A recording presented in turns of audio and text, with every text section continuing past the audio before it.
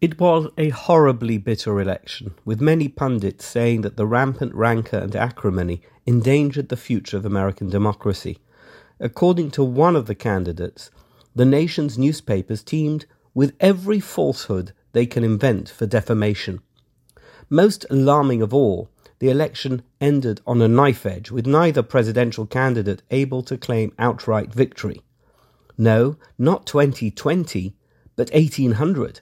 The candidates were Thomas Jefferson, the one who commented on media defamation, and John Adams, although, as a result of electoral practices abolished soon afterward, the final showdown was actually between Jefferson and his own vice presidential candidate, Aaron Burr.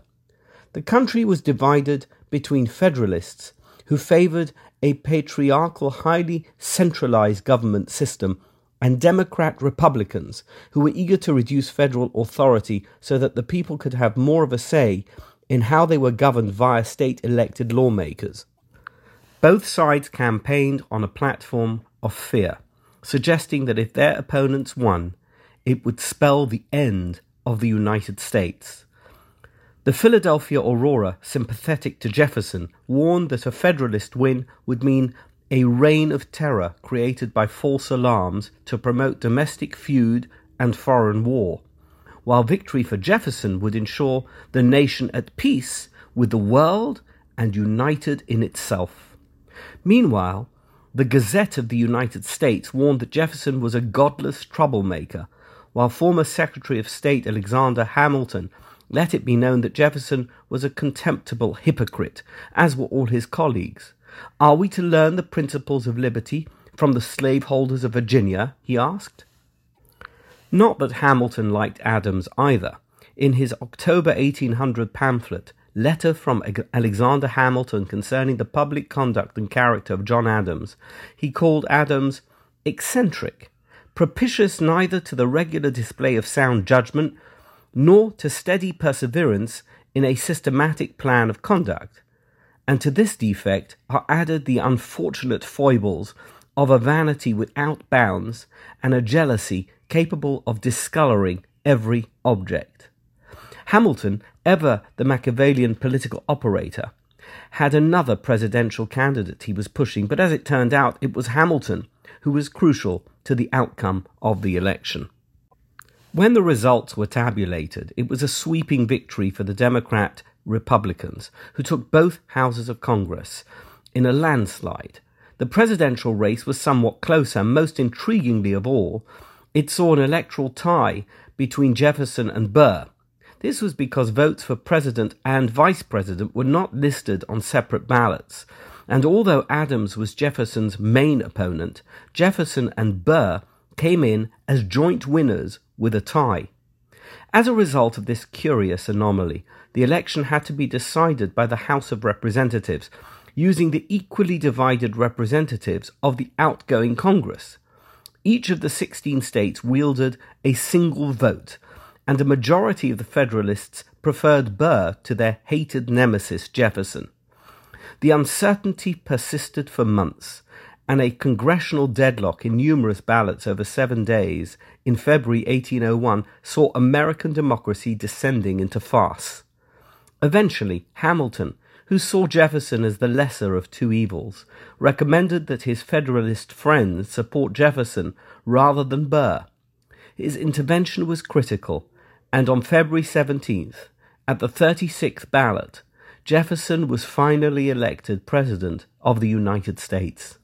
Burr never forgave Hamilton for his role in securing the presidency for Jefferson, and their relationship continued to deteriorate until the fateful duel in 1804 that resulted in Hamilton's death.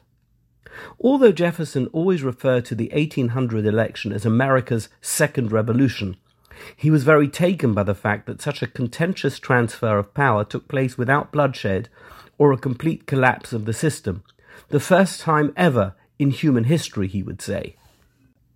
If anything, the U.S. democratic system had proved that it was robust enough to withstand the toughest stress test, which only demonstrated how decades of dedicated devotion to democratic principles, day by day, month by month, year after year, had yielded the intended result, a country able to endure dreadful political volatility and still to remain the great country it was.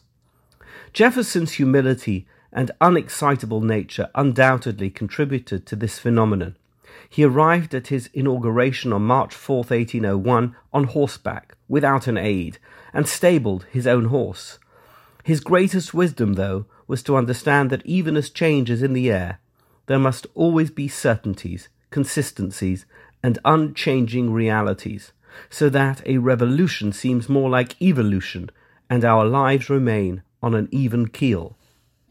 In actual fact, the first bloodless revolution in human history did not take place in 1800, as Jefferson claimed, but rather several thousand years earlier, under the direction of an extraordinary individual called Abraham.